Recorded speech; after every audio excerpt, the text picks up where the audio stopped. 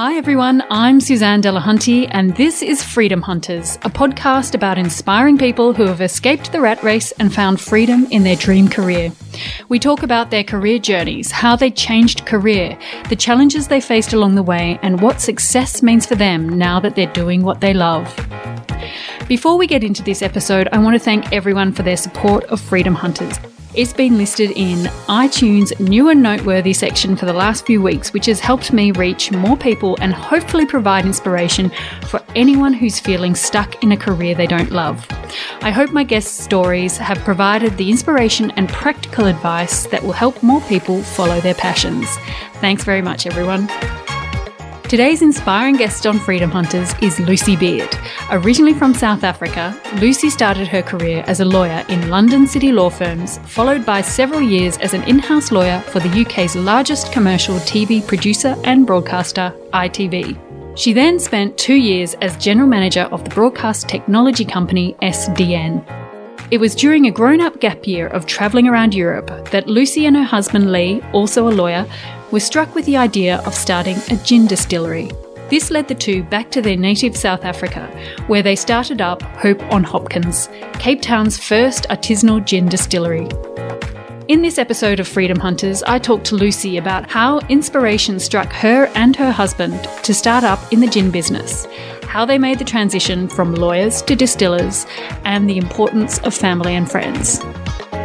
The interview was done over Skype, so while the sound quality isn't quite the same as a face-to-face interview, you will hear the authentic background noises of a busy Cape Town gin distillery. I hope you enjoy it. I'm so excited to be here with Lucy Beard. Welcome to the podcast. Thank you. Really good to be speaking to you again. Before you and your husband started your gin distillery, you both spent 16 years as lawyers in London. What originally took you from South Africa to London? So we got there in a roundabout way. I am from a very small town in South Africa and grew up there, went to university there, and met my husband Lee at university. He was keen to stay in the small town and all I wanted to do was escape. And so I managed to entice him away with the idea of us traveling up through Africa. We had no set plan of where we were going to end up once we'd finished our travels, but we bought a 4-wheel drive and took off and took 6 months and got as far as Greece, where we ran out of money. And in Greece, we sort of knew that London was close, a sort of cheap plane ticket away. And also we had quite a few friends who'd moved there straight after university and were working. And so we gave one of them a call and got on a cheap flight, left our car in a parking garage in Greece on the promise that it would be shipped and that we could pay for it at some point in the future. And ended up in London, and we literally arrived sort of the week we had to sign up to convert our law degrees. So without even really thinking about it, just signed up, started studying sort of at night, got jobs as paralegals. And 16 years later, we were still there. So did you always want to be a lawyer when you were growing up? No. I actually wanted to be an architect of all things. But my local university didn't offer architecture. So my parents said to me, as long as I was 100% convinced that's what I wanted to do, I could go to another university. But they worked at the local university, so I got a cheap deal on fees. And so it was that kind of balancing act of, do I really want to do it that much? Or actually, should I just go to Rhodes and see where I ended up?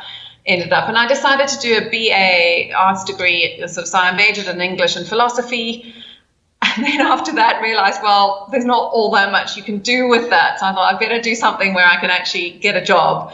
And my housemate had been studying law, and just sort of through chatting to her, I decided actually that was something that was really attractive. And so set out on the LLB and ended up qualifying as a lawyer. Although I think chose to try and get into the TV route side of things, just so that there was a little bit more of a kind of arty and interesting angle. Because, I think the idea of straight standalone corporate or contract was not all that appealing. Yeah, actually, that's similar to my story, actually. So I kind of, the idea of law wasn't hugely appealing. I didn't know what else to do, but then I managed to steer it into industries that I enjoy and find really interesting. And also, hopefully deal with interesting people on the other side as well, which makes it more enjoyable. Oh, definitely. So did you enjoy being a lawyer in media? I did. And although actually towards the end, I managed to sort of wiggle my way out of strict law and was running one of the sort of standalone little businesses for ITV. But, with a bit of a focus on law, but also a focus just on general commercial stuff. And I really enjoyed that. Although I also think sort of where I ended up in a kind of broad-looking legal job was quite interesting and exciting because it wasn't sort of strictly contracts. We were doing digital switchover and that kind of thing, which was more than just law. So I think that ensured that I enjoyed it. But I don't think I ever saw myself doing it for the rest of my life. Yeah. I think that's a common story with a lot of lawyers, actually. Yeah.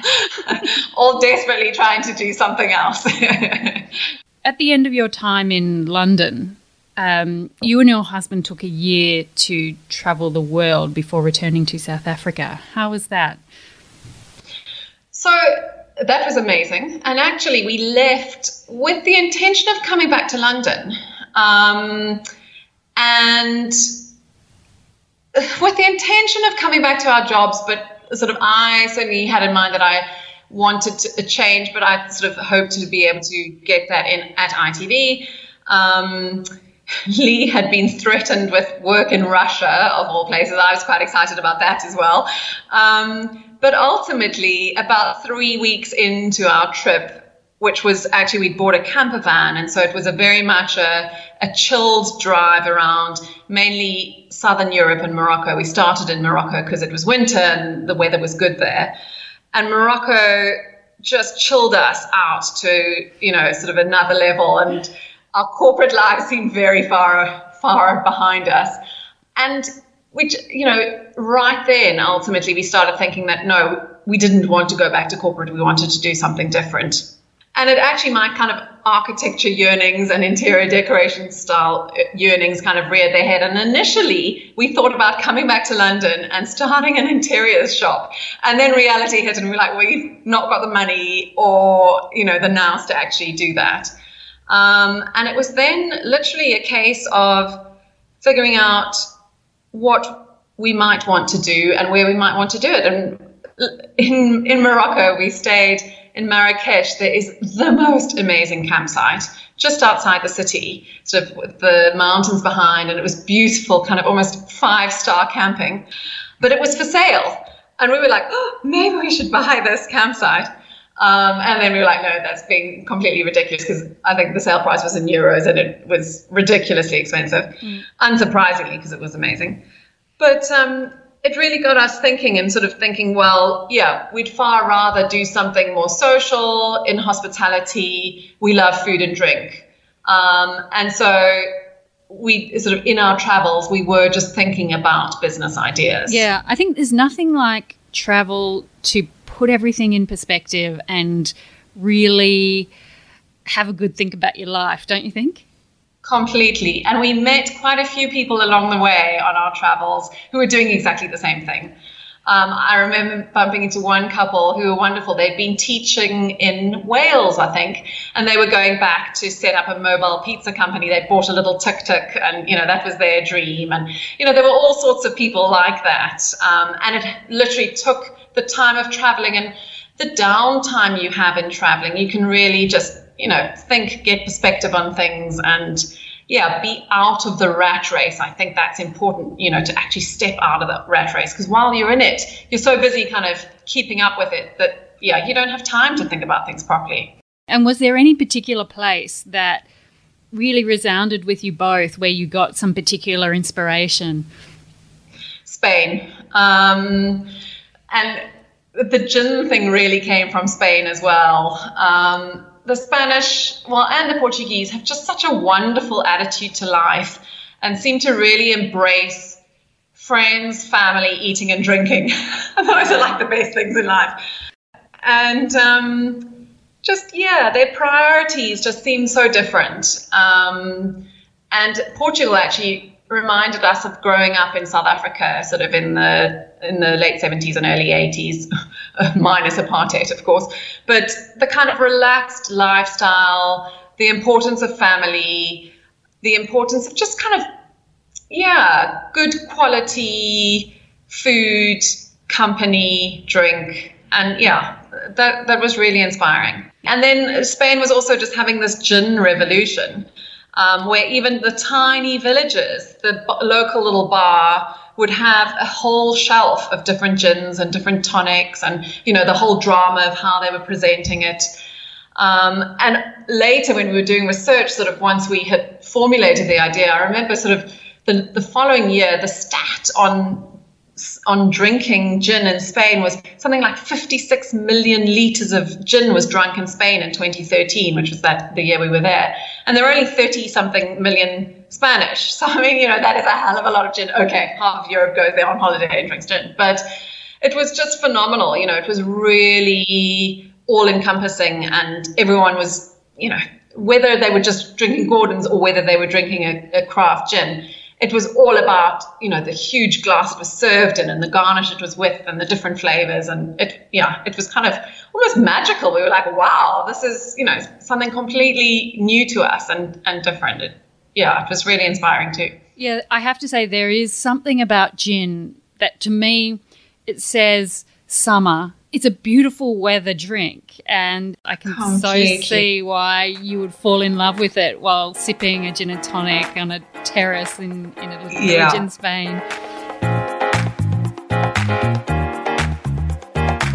So on your travels, your plans changed from returning to London to going back to South Africa. So what happened then? So as I say, I mean, we realized early on we didn't want to go back to corporate life. We realized then, after sort of initial plans of perhaps doing something different in London, we realized that no, London is a jolly expensive place, and it's an amazing place to live when you are in corporate world, because you're earning lots of money, you're working hard, playing hard, and, living life to the full. But it wouldn't be so easy if we were no longer with the comfort of corporate salaries. It was on our year out, and we started to realize the importance of friends and families. It's all very well, we loved our year traveling, but you miss just actually, you wouldn't mind sharing a gin and tonic with a friend or, your mum or whatever. And so we started to think, actually, maybe we should consider coming home. And Cape Town had been one place, neither of us are from Cape Town.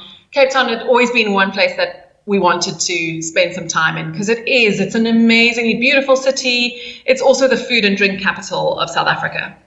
And it's got a big European influence in that lots of Europeans have holiday homes or homes here where they do kind of a 6 months lifestyle. And so it's very influenced by the rest of the world, unlike the rest of South Africa, which is quite African. Because, we were having spent so long in Europe, you do have slight concerns about leaving that all behind. But we knew that Cape Town still has that little bit of kind of Europeanness about it. And we actually decided in the August of our year, we were in Spain and August holidays kicked in. So the campsite started really filling up. And we decided actually to come out to South Africa for 10 days and spend them in Cape Town and really look at it through eyes of, is this somewhere where we could move back to and set up a business?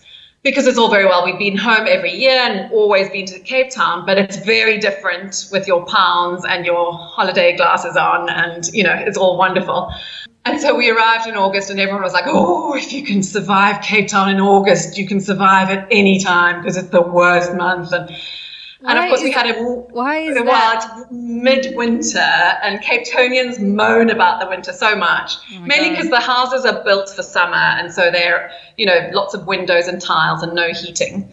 But we had 1 week of glorious sunshine where we were in t-shirts, and then 1 week of rain, but it wasn't that bad. We were like, we have lived in London for 16 years. We can kind of do winter.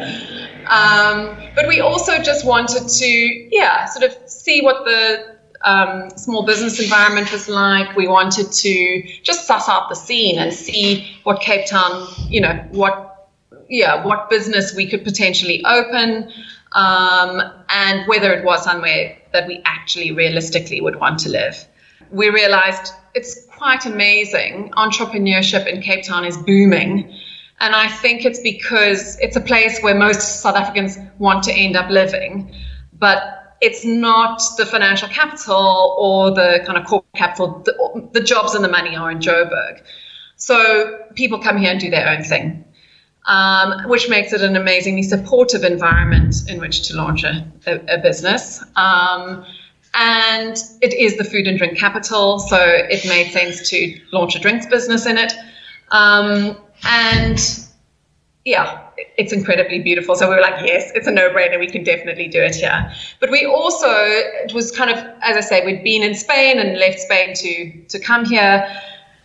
It was in Spain we were starting to think about gin. And then we really also looked at the South African market in terms of what was happening in the food and drinks industry.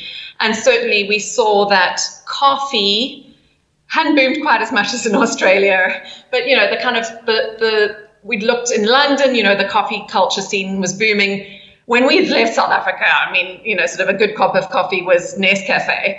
And coffee roasteries, I think there are now more coffee roasteries in Cape Town than there are in London. And the coffee scene was booming and people were, you know, sort of getting into flat whites and, you know, really geeking out about coffee. And craft beer had followed. There are lots of craft breweries. And so we kind of took a judgment that gin would probably be next. So the end of 2013, there were 2 craft gins in South Africa. Because we started doing our research. One of them is still very tiny, and only real gin geeks knew about it. And the other is now South Africa's kind of biggest craft gin brand, but then was just starting out and was small. And again, the majority of people hadn't heard of it. And now, oh my goodness, there are like 165 different local gins. Oh, so wow. The scene is totally different. And Inverroche, which is the biggest one that I was talking about, I mean, they are now everywhere, basically, you know, and most people who drink gin will have heard of them. It's not just if you're a hipster in the center of Cape Town, you know them. Literally, it's countrywide. And they're gin bars, and people now at their weddings have gin bars and their gin gifting services. And yeah, so it's the scene has really boomed. And as you were saying earlier, it is a summer drink. And, you know, I think the South African sunshine lends itself to gin. And so I think the boom has happened a lot faster than we ever anticipated it would. So a lot of people I talk to about their career change have started their new career as a side hustle, or once they've saved up enough to get them through those early months. How did you manage that career transition and business startup? It was tough. So we, you know, because we were moving continents, we needed to be all in. And we had quite a lot of savings and sold some property in the UK. So we had money to invest. So at least we had funding to help us. But it was really tough because we were changing industry. We had done a lot of research and reading, and I was doing a correspondence course on distilling. But, you know, it's very different getting your hands dirty. But we also found it challenging because we didn't know the industry, didn't have contacts, and it was all new. And then we were trying not to spend money initially, you know. So actually I signed up to Lawyers on Demand, and with a view to, you know, sort of, maybe I'll actually need to go to the UK and earn a little bit more money and come back. Because those early stages, I mean, you spending a lot, you're not earning anything. You're not sure that, you know, your business plan is actually going to prove itself. And yeah, it was kind of touch and go. And I think one of the reasons that made it easier for us is it's just the two of us. We don't have kids. So we said to each other, if we're eating beans on toast for the rest of, you know, for the next few years and eventually have to go back to law, so be it. And I think it was in the back of our minds, we were like, if we have to take legal jobs again, we will and we can. And yeah, as I say, I signed up to Lawyers on Demand. I didn't actually ever do a project for them because finally, when they had the perfect project, we were suddenly busy and we were like, no, I don't have the capacity to do it. But I think the kind of in the back of my mind, the comfort of actually we could go out and get jobs if we needed to, that helped.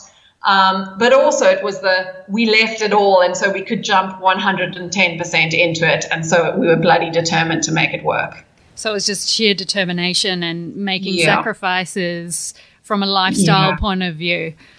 Completely. And again, it's helpful that we were in Cape Town, so we could do heaps without spending too much money. So, we did a lot of biking, running, walking and surfing while we were sort of waiting for licensing and couldn't do too much. But, we were missing out on the going out and, the London lifestyle of eating every meal out and all of that. But, it was a small sacrifice to make. Yeah, I mean, what a great compromise to have to make if you're in South Africa. What is the process to becoming an artisanal gin distiller, and how do you stay sober? I know. Well, make a lot of bad gin initially. You don't want to drink it. But so we took quite a bit of advice on ordering equipment. So I think sort of the two key things as an artisanal distiller, you decide whether you want to invest in your own equipment and actually do your distilling, or whether you just want to launch a brand. And I think because we were going the 110% in route, we needed to have the distillery behind us. And so that meant investing a lot in equipment. So we got a lot of advice, including actually from the guys at Sipsmith Distillery in London. We visited them, and he's no longer with them, but Gerard Evans, who worked for them, gave us a lot of advice on equipment. And we got some local advice as well. And then I did a correspondence course through the International Institute of Brewing and Distilling, just to get some, kind of actual real knowledge behind us. But a lot of it is actually just trial and error. We also spent time with one of the other local distillers, and he was amazing. He was really happy to share knowledge. We also spent time with brewers. Luckily, we were surrounded by a few craft breweries here. And initially, we were actually making our spirit ourselves. So we were cooking and fermenting essentially a beer from grain and then distilling it. And so we got a lot of help and advice from brewers.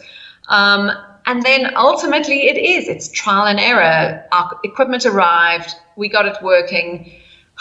We flooded the place so many times. We had so many disasters, but actually that's the way to learn. But I'll never forget we'd made our spirit, and then it was going to do our first ginning run, and we were so clueless. We didn't know, obviously you have to use juniper, but do you use kilograms of it? Do you use grams? Quantities, balances. And it was just try again. And the fun part was really playing around with the gin botanicals and different flavors and seeing, what went well together, what didn't work. And then you start kind of getting into nuance of flavor, and that was the fun, creative part.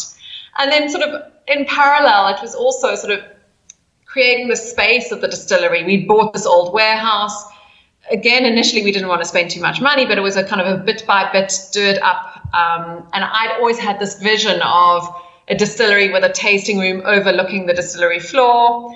And we found this perfect place which had offices attached, which we could turn into living space, a big mezzanine level, which is now our tasting room, and the distillery floor, which initially we were like, it's so huge and intimidating. We had 3 tiny pieces of equipment on it. Now we can hardly move on it because we've got so much stuff and stock, which is great. But it was very much a kind of in parallel, doing up the building, trying to figure out what kind of space we wanted it to be, as well as experimenting with the actual gins. So much creativity involved. I actually wanted to ask you about botanicals. Everything about gin is about the botanicals. And as I understand it, that's what brings out the flavours in each gin that you make. So you use some local botanicals, is that right? Yes, that's right. So ultimately, yeah. So the difference between a gin and a vodka is Gin starts life as vodka, and then it's redistilled with botanicals, one of which has to be the juniper berry, otherwise you can't call it gin. And then any number of others. You generally always use citrus, you use coriander just to give body, and then after that, the world's your oyster. And what's amazing is it's actually the oils in those botanicals. So it's whether it's sort of berries, nuts, seeds, citrus, plants, bark, spice. It's the oils that give the flavor. And plants are an amazing source of flavor. And here in South Africa, we've got this amazing floral kingdom. I mean, we've got sort of plant species here that are nowhere else in the world. We've got, it's called the Cape Floral Kingdom, and it consists of 9,000 different plants. Some of which you're not going to use, but most of which are amazingly, anything that's amazingly scented generally gives amazing flavor. And so it was a case of playing around with all sorts. And we do sort of one gin, it's called our Salt River gin. It's with kind of what we call African botanicals. And it's incredibly pungent, yet floral, yet fruity. And that's all just from the leaves of these local plants. They are just incredible. And I think there's been a lot of world interest in the South African gin scene because of this, which is just so incredible. And there's this actually kind of subspecies called fynbos, which literally translated means fine bushes, which grow along the coastal region, sort of so around Cape Town. And I mean, sort of we use one called buchu, and there are sort of 8 different varieties of it, from a garlicky one to a black curranty one to a lemon one. And so you've got all these incredible, amazing, unique flavors. We also sort of have different garnish suggestions for the different gins that we make, because ultimately garnish and botanicals work amazingly together. And good barmen always know, particular types of gin work with different types of garnishes, because to garnish, you either want to enhance the flavors already in the gin or complement them. So like with our Salt River gin, it's quite, as I was saying, fruity and floral. And we often suggest garnishing it with grapefruit just to give some bitterness and cut through the floral notes, and it works really well. Even though there's no grapefruit in the gin, it just, is an amazing garnish for that gin. Nice. What were the challenges that you faced in starting up your own business? Licensing, so kind of bureaucracy in a way, but licensing in particular, and money. It was so interesting. Before we left, I remember watching a TV program. I can't remember what it was called, but it was Russell Norman from the Polpo Group was giving restaurateurs advice on setting up restaurants. And he quoted an amazing statistic saying, I think it was 35% of restaurants never actually open their doors. And I remember saying to Lee at the time, how can you be so stupid? You spend all this money and you don't ever get to open. And oh my goodness, when we nearly ran out of money before our distillery actually opened, I was like, I now realize, because, nothing goes according to plan. Your time frames, stretch way out for for things beyond your control. Our licensing we would advise would take 2 months. It took over a year. You encounter, all sorts of hassles and hurdles that you have to deal with, which end up costing you far more than anticipated. Our business plan sort of saw our worst case scenario of launch sort of 3 months after our planned launch date, and actually it was 6 months after. So we nearly ran out of money before we opened.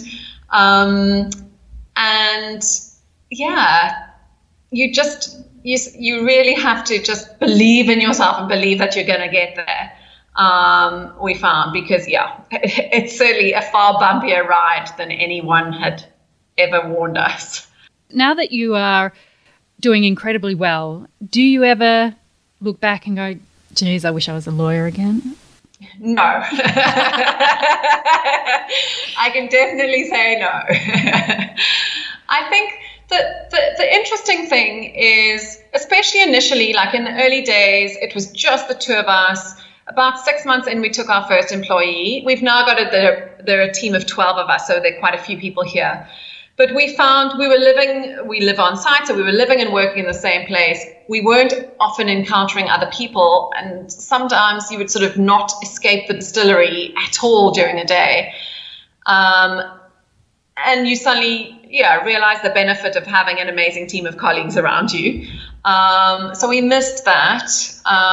We also missed being able to call IT help desk and sort out our printer hassle or whatever. But so I mean, it's so amazing sort of going from quite a high stress corporate environment where you realize all the stress is for somebody else to, yes, a stressful environment, but it's okay because it's our own stress and we're the beneficiaries of it doing well. And, that just makes such an amazing difference. Yeah, to actually be invested in it. 100%. And to also, I mean, what's so important is for us, we're so passionate about it. And it makes such a difference just to, you'd never have that feeling of Sunday night blues or like waking up thinking, oh, I really don't feel like going to work today. It just doesn't happen.